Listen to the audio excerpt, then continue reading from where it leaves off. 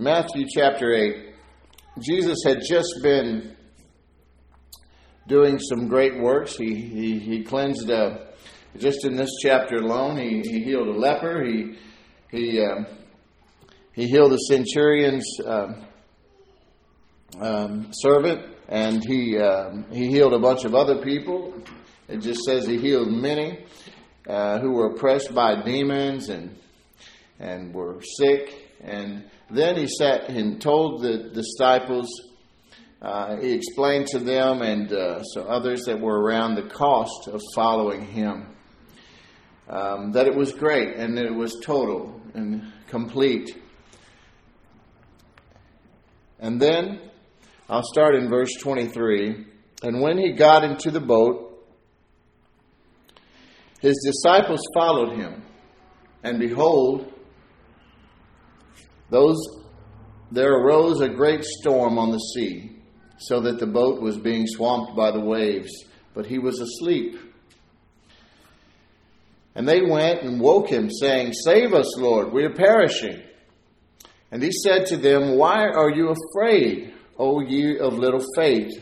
Then he rose and rebuked the winds and the sea, and there was a great calm.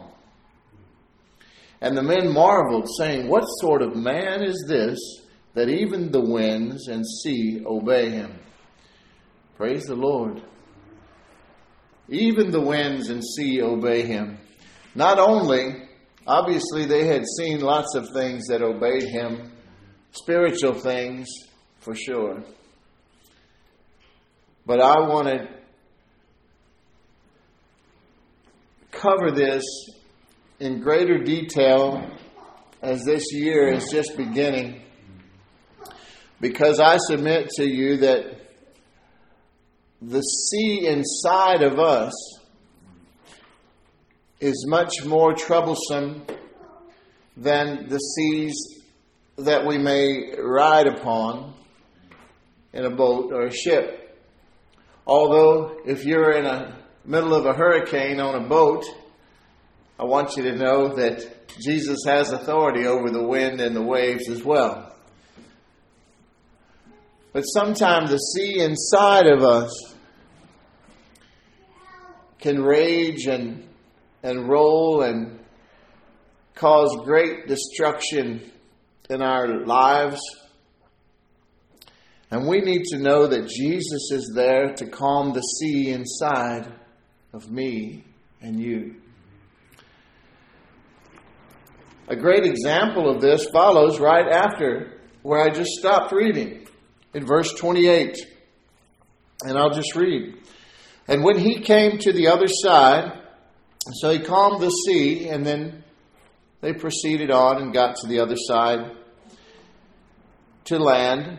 And so when he got to the other side, to the country of the Gadarenes, 2 demon-possessed men met him. Now one of the Gospels says it was one. It doesn't matter. They're not contradicting one another. It's just that one of the disciples only mentioned one of the demon-possessed men because he's the one that this story was about, basically, okay? 2 demon-possessed men met him coming out of the tombs, so fierce that no one could pass that way. And behold, they cried out, "What have you to do with us, O Son of God? Have you come here to torment us before the time?" So this is the demons shouting out through these men because they recognize Jesus as the Son of God. And they said, "Have you come to torment us before the time?" So they know that they have a time coming, but they also know that there are spiritual laws in place protecting them for a season. In the sense that they're entitled to be here. Doesn't the Bible say that the devil is in charge of this world for a season? Our protection as born-again children of God from the raging sea that the devil has created through sin and corruption in this world is God in us. Amen? Amen. God with us, Emmanuel. Just coming out of the Christmas season, we're familiar with that name given to the Lord. And He is with us. And He's gone from being with us, like He was with the disciples, to being in us. And so the power to calm this raging sea, either without or within, is always at our disposal. Amen?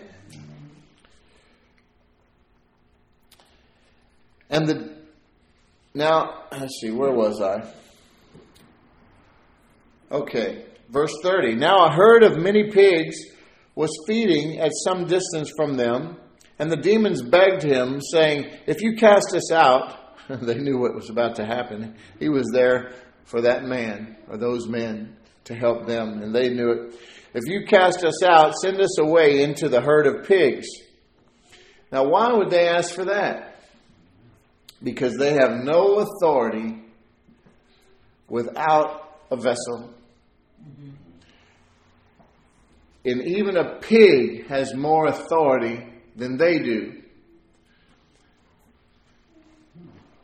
They would rather be in a human being because we're the ones that are created in God's image. We can speak, we can create for them just like, because we're created beings just like our Father.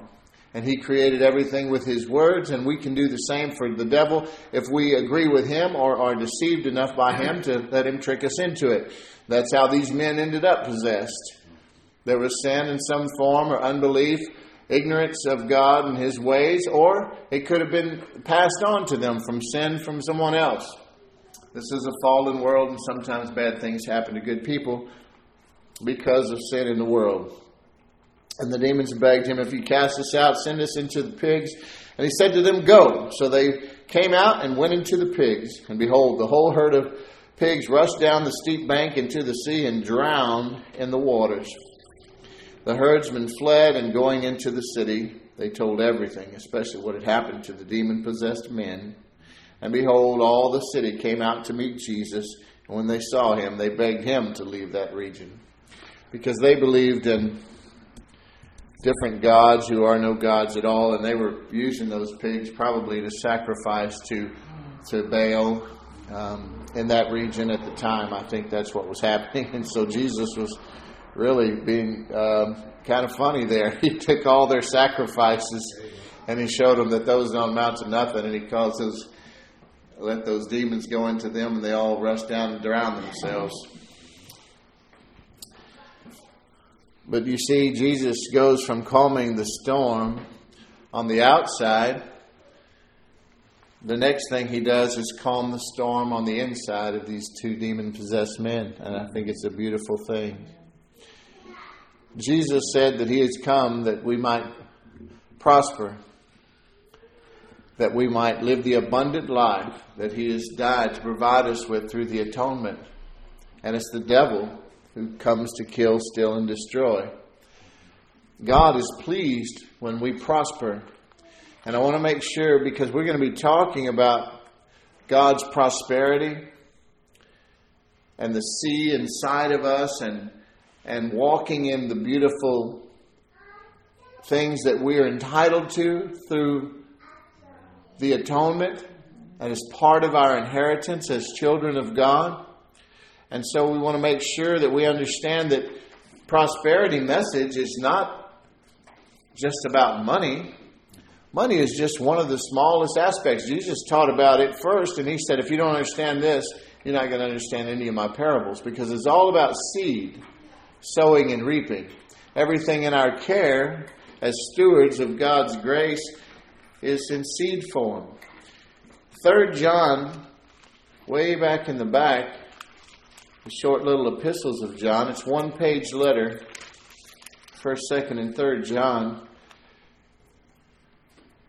Right before Jude, then Revelation. 3 John, verse 2. Notice I don't say chapter because there's only one page. 3 John, verse 2. God says, "Beloved, I pray that all may go well with you, and that you may be in good health as it goes well with your soul." The King James says it like this, says that, "Beloved, I pray that thou be in good health and prosper, even as thy soul prospers." So there's a correlation between being physically healthy and emotionally and mentally healthy. Our soul is our personality, our mind, our will, and emotions, and there's a correlation that's tied together there. And so He wants us to be healthy and prosperous, if you will, in every way, in every area of our lives. And doesn't it just make sense, though, that God would want us to be healthy, to be happy, to be filled with the love, joy, and peace, patience, kindness, goodness, faithfulness, gentleness, and self-control, all the fruit of the Spirit, to walk in these things in increasing measure? Why wouldn't He want us to do well? This God who, as George was just describing from Isaiah 53, has gone to great lengths, at great cost, to give us His only begotten Son that He loved, bankrupting heaven temporarily to give us this opportunity at salvation to come back into relationship with Him and to become adopted children of God. So why wouldn't He do anything for our welfare? He's not uncaring regarding our sickness or our poverty or our strife. He loves us and He cares about even the smallest aspects of our lives. And He proves that to us over and over and over again for those of us who are mindful to pay attention to those things. Romans chapter 8 is arguably the most powerful chapter in the Bible, although it's all wonderful, so it's hard to say. But it's definitely up there. So let's take a look at Romans chapter 8 for a moment. I'm going to skip down for the sake of time. I encourage you to study that chapter this week. I'm going to go down to verse 31.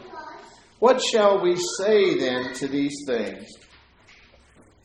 He's talking about, he's asking a question because he's just laid out in length about life in the Spirit now that we've come into this new life with Christ, with no condemnation and free of the law of sin and death, and how we are heirs now with Jesus, have the same rights and benefits as the natural-born child himself. And then he discusses our future glory, which is something that's beyond any of our comprehension even at this time. But he says, now what shall we say to all these things? If God is for us, who can be against us? Amen. How comforting, once again. Verse 32. He who did not spare His own Son, but gave Him up for us all, how will He not also with Him graciously give us all things? All things. Now, when you're reading these beautiful and holy scriptures talking about you and your new identity and your new relationship with the Lord, there's some things that He's taking for granted. He's taking for granted that you're in agreement with Him and in the sense that you want to live a holy life, a life of love and peace and doing the good things that He created you to, and that all things doesn't imply that He's going to give you something that's ungodly. Nobody would think that, but some people do. Verse 33, who shall bring any charge against God's elect? It is God who justified. Who is to condemn? Christ Jesus is the one who died. More than that, who was raised, who is at the right hand of God, who indeed is interceding for us. He's up there interceding with God the Father on your behalf. Who shall separate us from the love of Christ? Shall tribulation or distress or persecution or famine or nakedness or danger or sword, as it is written, for your sake we are being killed all the day long. We are regarded as sheep to be slaughtered. No, in all these things we are more than conquerors through him who loved us. For I am sure that neither life, death, nor life, nor angels, nor rulers, nor things present, nor things to come, nor powers, nor height, nor depth, nor anything else in all creation will be able to separate us from the love of God in Christ Jesus our Lord.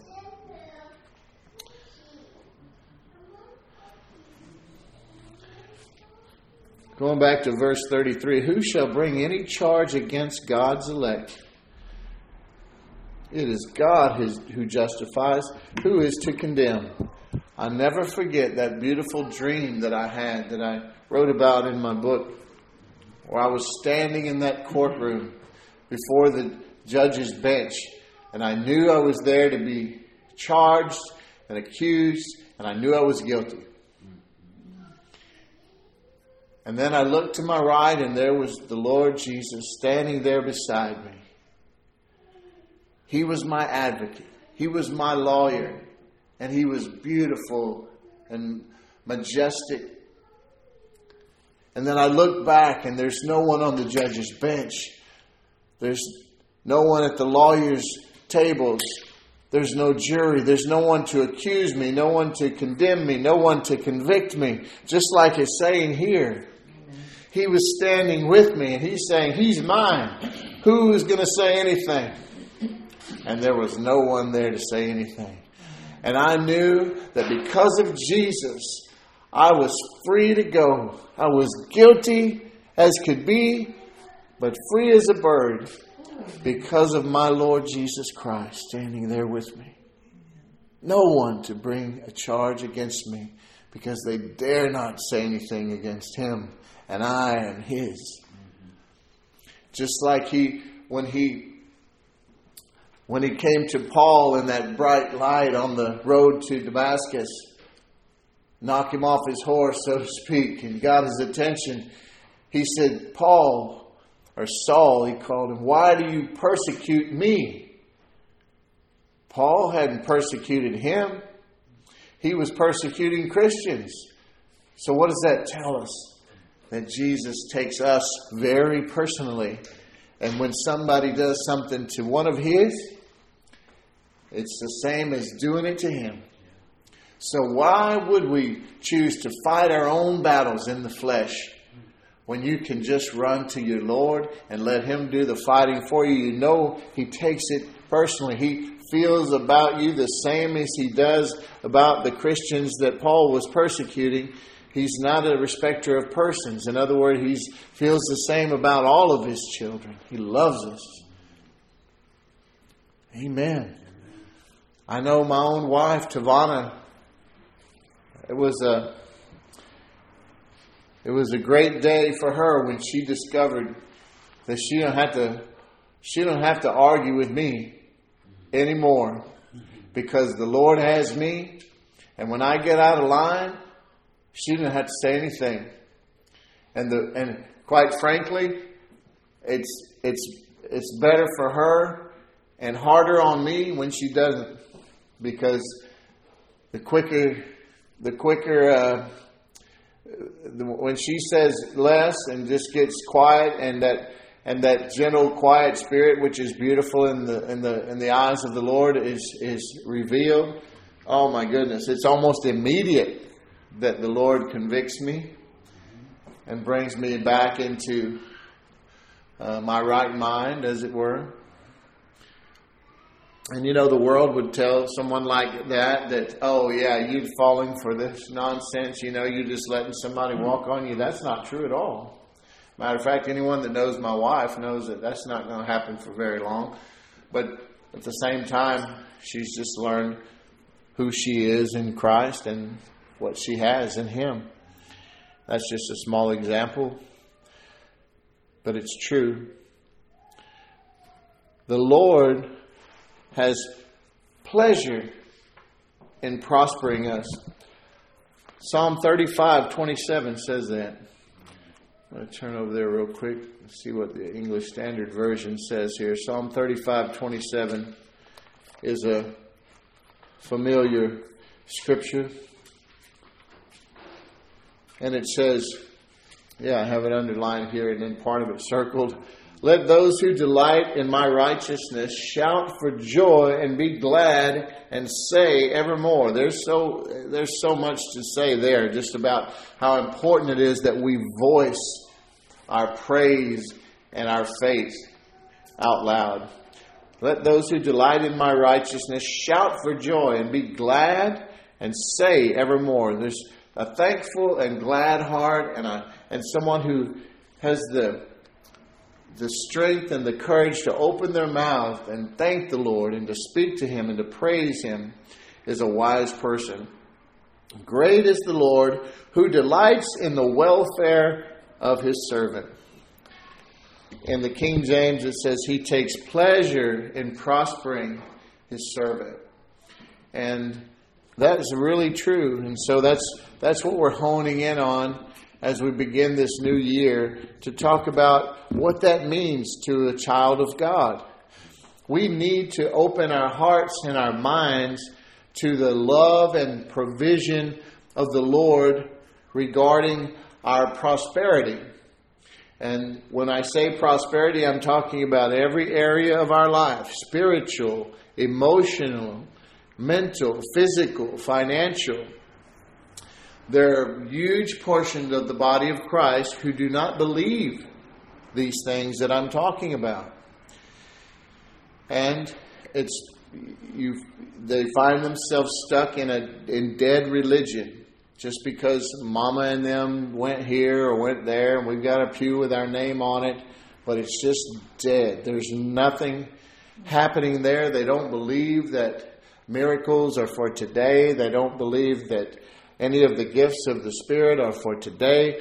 They don't believe any of the things that we're talking about prospering us in every way that we're talking about. And because of that unbelief, it causes people to only believe God for eternal needs, which is great. Hey, if as long as they make it to heaven, that's fine. But I talk about it all the time.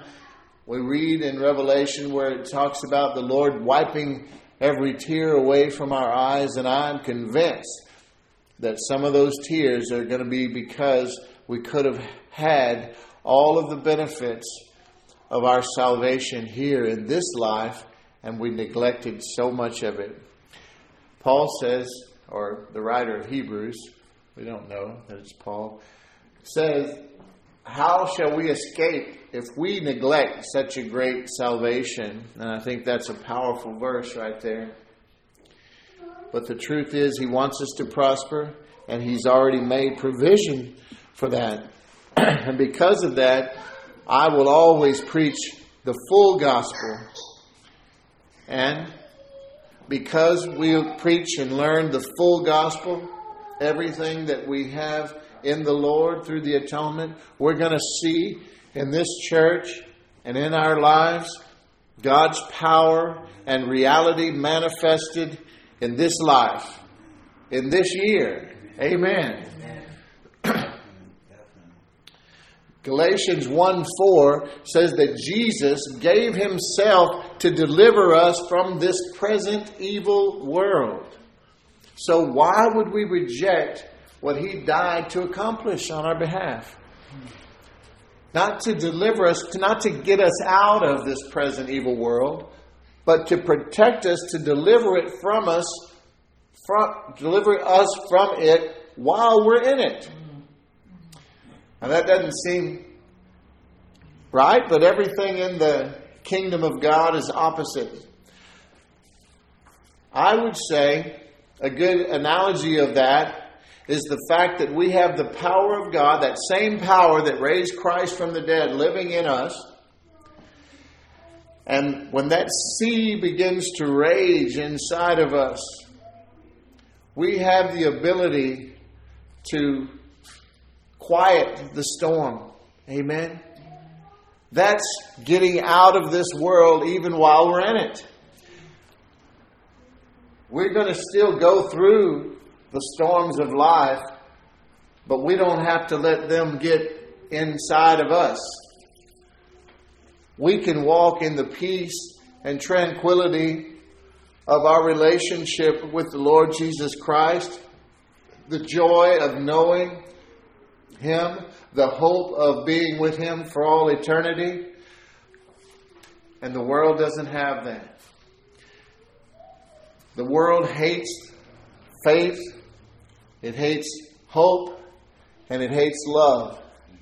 And you say, well, they're claiming that, because we're conservative or we're Christian and we believe the Bible, that we're not walking in love and that they're the ones that are accepting and loving. That's not true.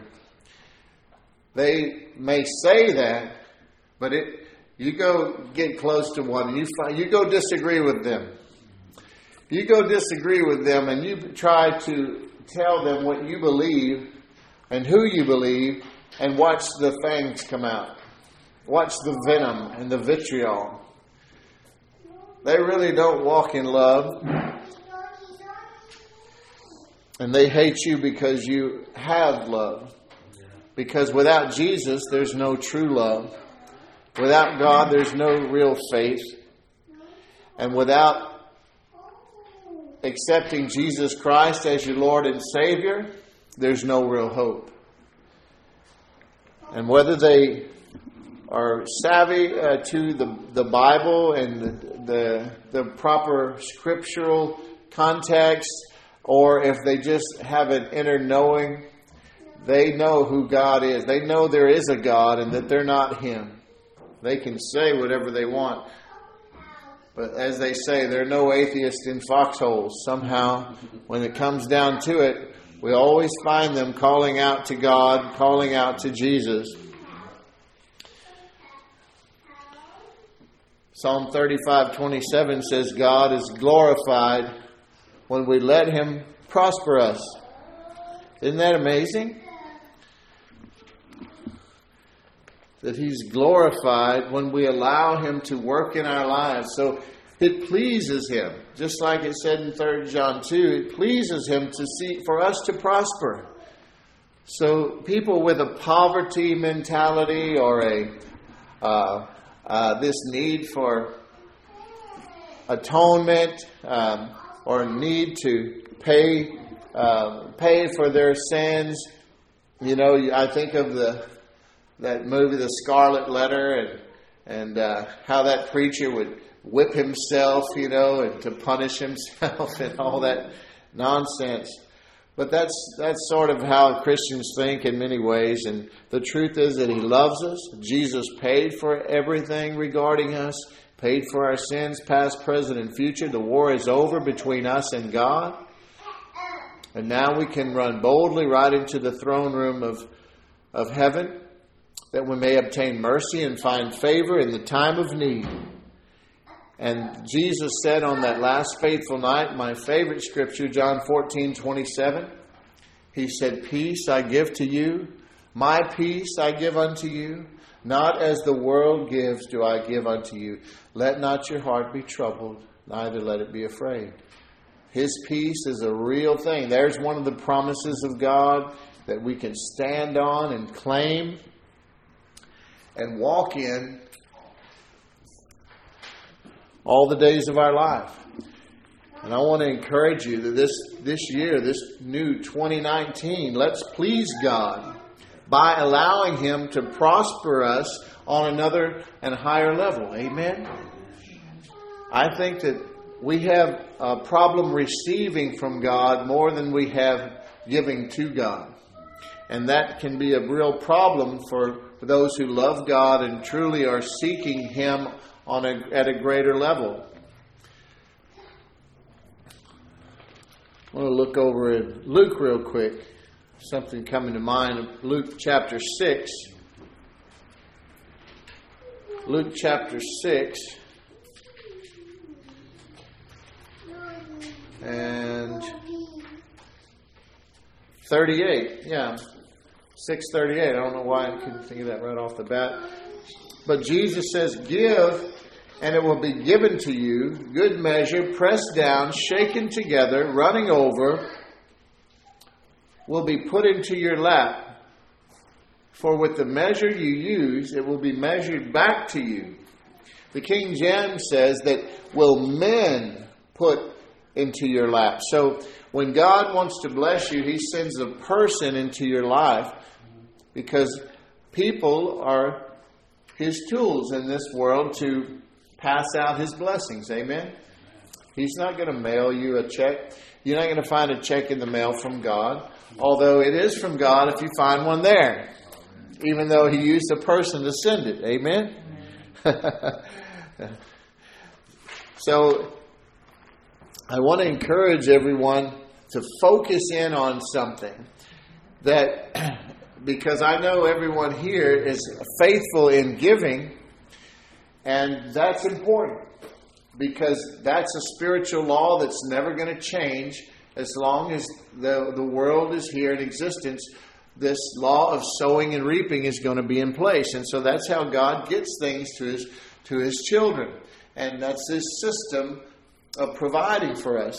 So we want to continue to give faithfully, but I want to encourage us all to learn and to focus on receiving more aggressively from God. Amen? You know, we don't want to be someone who, you know, I have a place out in the country, and about 90 acres of that I put in wheat every year. And if I planted that wheat and then just left it there, all that seed in the ground, and just came back the next year when it was time to plant again, it would be foolish.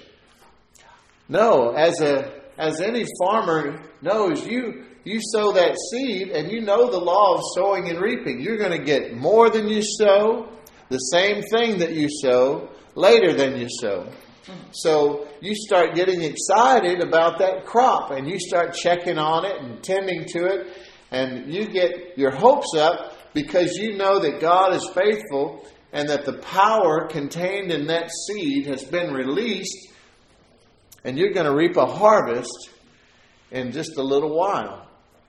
And that's how we need to be as far as everything that we sow in this life.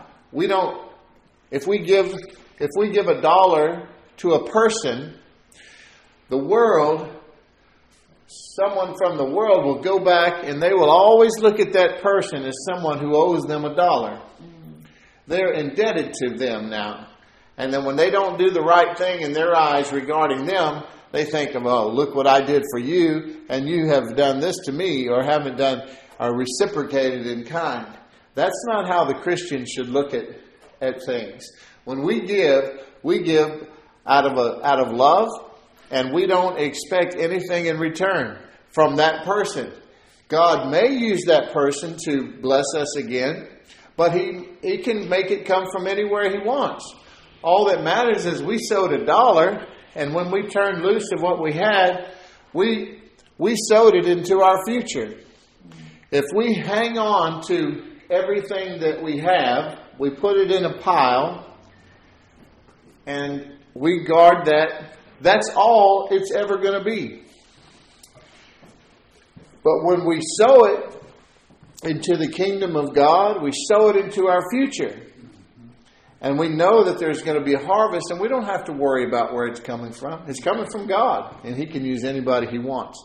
So that's why I use that example, because sometimes, well, almost all the time, people do things for people, and then there's strings attached. Or they get angry with this person because, well, I did all this for this person, and here's how they treat. Well, it doesn't feel good when people do that to you, I know. But really, that's not the Christian way to look at it, because now your happiness and other emotional things are tied to that person. And you shouldn't let them affect you like that. When you give unto God, and don't worry about it. If they do right by you in the future, great for them and great for you. If they don't worry about it, because God still saw that seed that you sowed. If you give to someone expecting something in return, that wasn't an act of love. You were just doing business. Look back a page in Luke chapter 5, and then we're almost done here. Verses 4 and 5. Well, I'm just going to read this real quick, and then we'll end here. I'm going to read this portion from the beginning of Luke chapter 5. On one occasion, while the crowd was pressing in on him to hear the word of God, talking about Jesus, he was standing by the lake of Gennesaret. And he saw 2 boats by the lake, but the fishermen had gone out of them and were washing their nets. Getting into one of the boats, which was Simon's, that's Peter, he asked him to put out a little from the land. And he sat down and taught the people from the boat. And when he had finished speaking, he said to Simon, "Put out into the deep and let down your nets for a catch." And Simon answered, "Master, we toiled all night and took nothing, but at your word I will let down the nets." So they had been fishing all night. They didn't catch anything. They were done. They were tired. They're cleaning their nets already. And first of all, he imposed upon them to use one of the boats to get away from the crowd who's pressing in all around him. So he put a little distance between them and him and got out there where he could still preach and not be crowded so much. But after he was done, he wanted to bless Peter. You see that? You're never going to outgive God. And so he had in mind that he was ready to bless Peter. And so he told him, "Hey, come on, let's go out and put out your nets."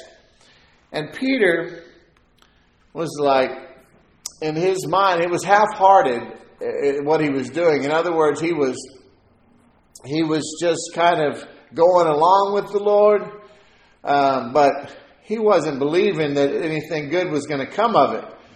You know what I mean? He's the fisherman. He's the professional. He'd been fishing all night long, and there was nothing biting. He didn't catch anything in his nets. Not biting, but in his nets. And he just was aware that there wasn't any fish around. Well, he didn't know who he was dealing with, did he? He said, "We toiled all night and took nothing. But at your word, just because you want me to, I'll let down the nets." But watch, he didn't do that. And when he had done this, they enclosed a large number of fish, and their nets were breaking. Wow. They signaled to their partners in the other boat to come and help them. And they came and filled both the boats so that they began to sink. The problem is, with most of our versions of the Bible, their translations, doesn't read like the King James did. It says that Peter let down the net. Not plural, only one. And because of that, when Jesus told him to let down the nets, every fish in that lake started swimming that direction. You know it? And had Peter let down the nets, he would have caught a lot more. He let down the minimum requirement, thinking that he was just going along with this guy. He didn't realize that at the Lord's command, every fish in that ocean wanted to jump in that net and be the sacrifice that the Lord called for. But they signaled to their partners in the other boat to come and help them, and they came and filled both those boats so that they began to sink. But when Simon Peter saw it, he fell down at Jesus' knees, saying, "Depart from me, for I am a sinful man, O Lord." For he and all who were with him were astonished at the catch of fish that they had taken. And so also were James and John, sons of Zebedee, who were partners with Simon. And Jesus said to Simon, "Do not be afraid. From now on, you'll be catching men." And when they had brought their boats to land, they left everything and followed him.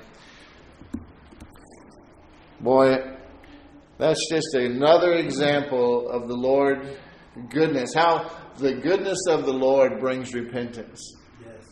He realized this is not normal. This is supernatural. And look at the goodness that this godly man, he still didn't know he was God, but he knew he was dealing with God in some way. You see what I mean? This is a supernatural thing that's happening to me.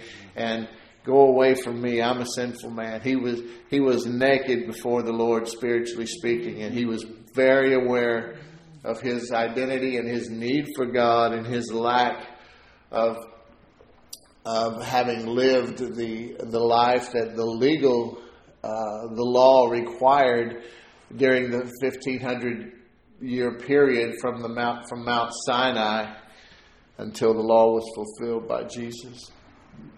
But he said, that's okay, follow me, and you'll be fishers of men.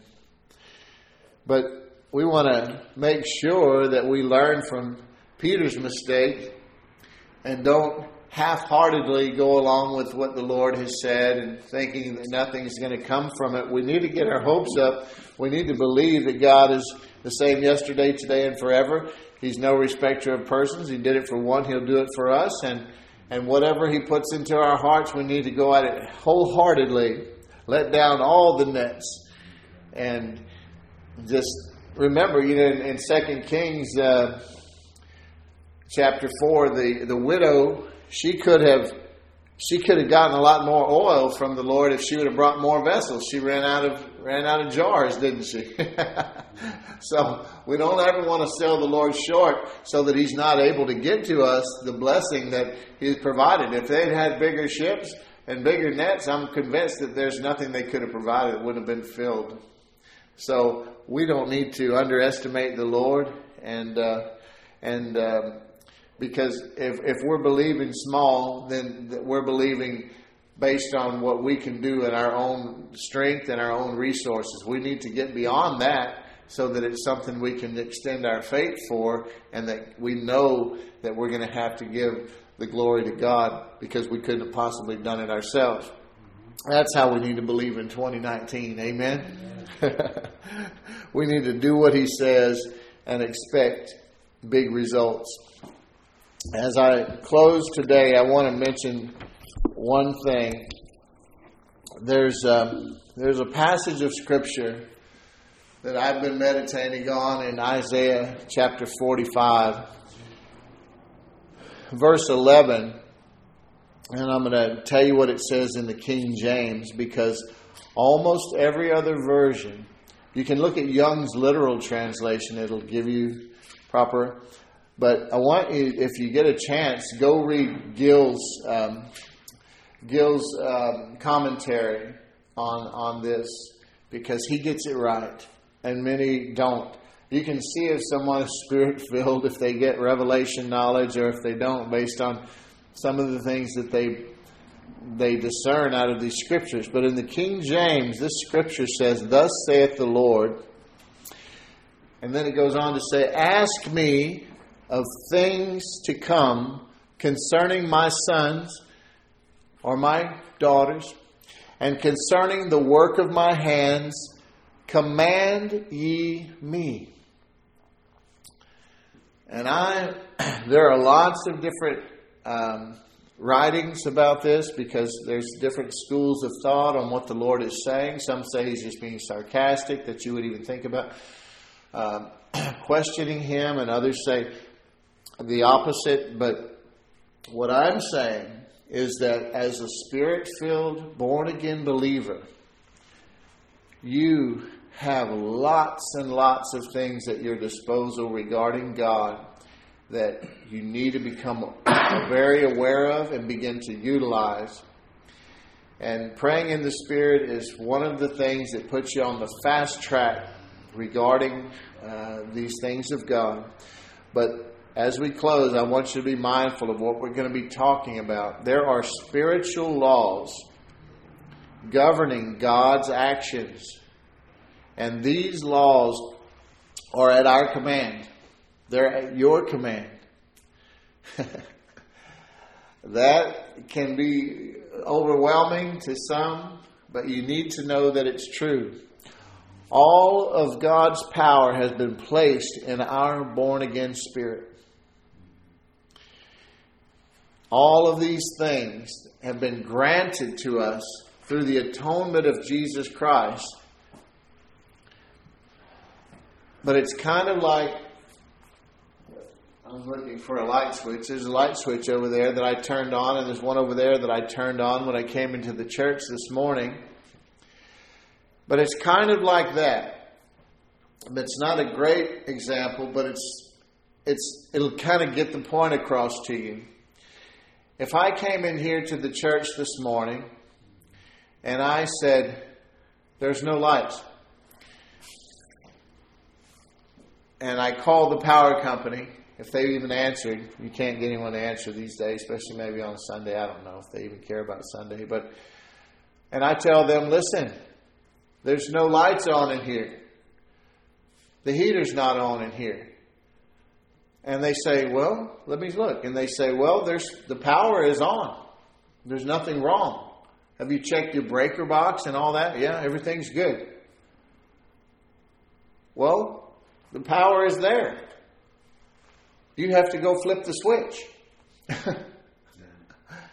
No matter how much I complain or beg them or jump up and down or cry, they're not going to come out here and flip that switch on for me. That's my job. And it's the same way with us. God, through the atonement 2,000 years ago, through Jesus' death, burial, and resurrection and enthronement, He has provided everything by grace that we will ever need for this life and the next. But we have to access it by faith.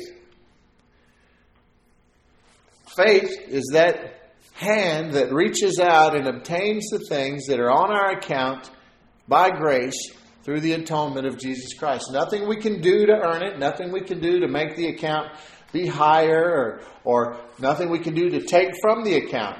If you take something from it, it never will deplete God's account.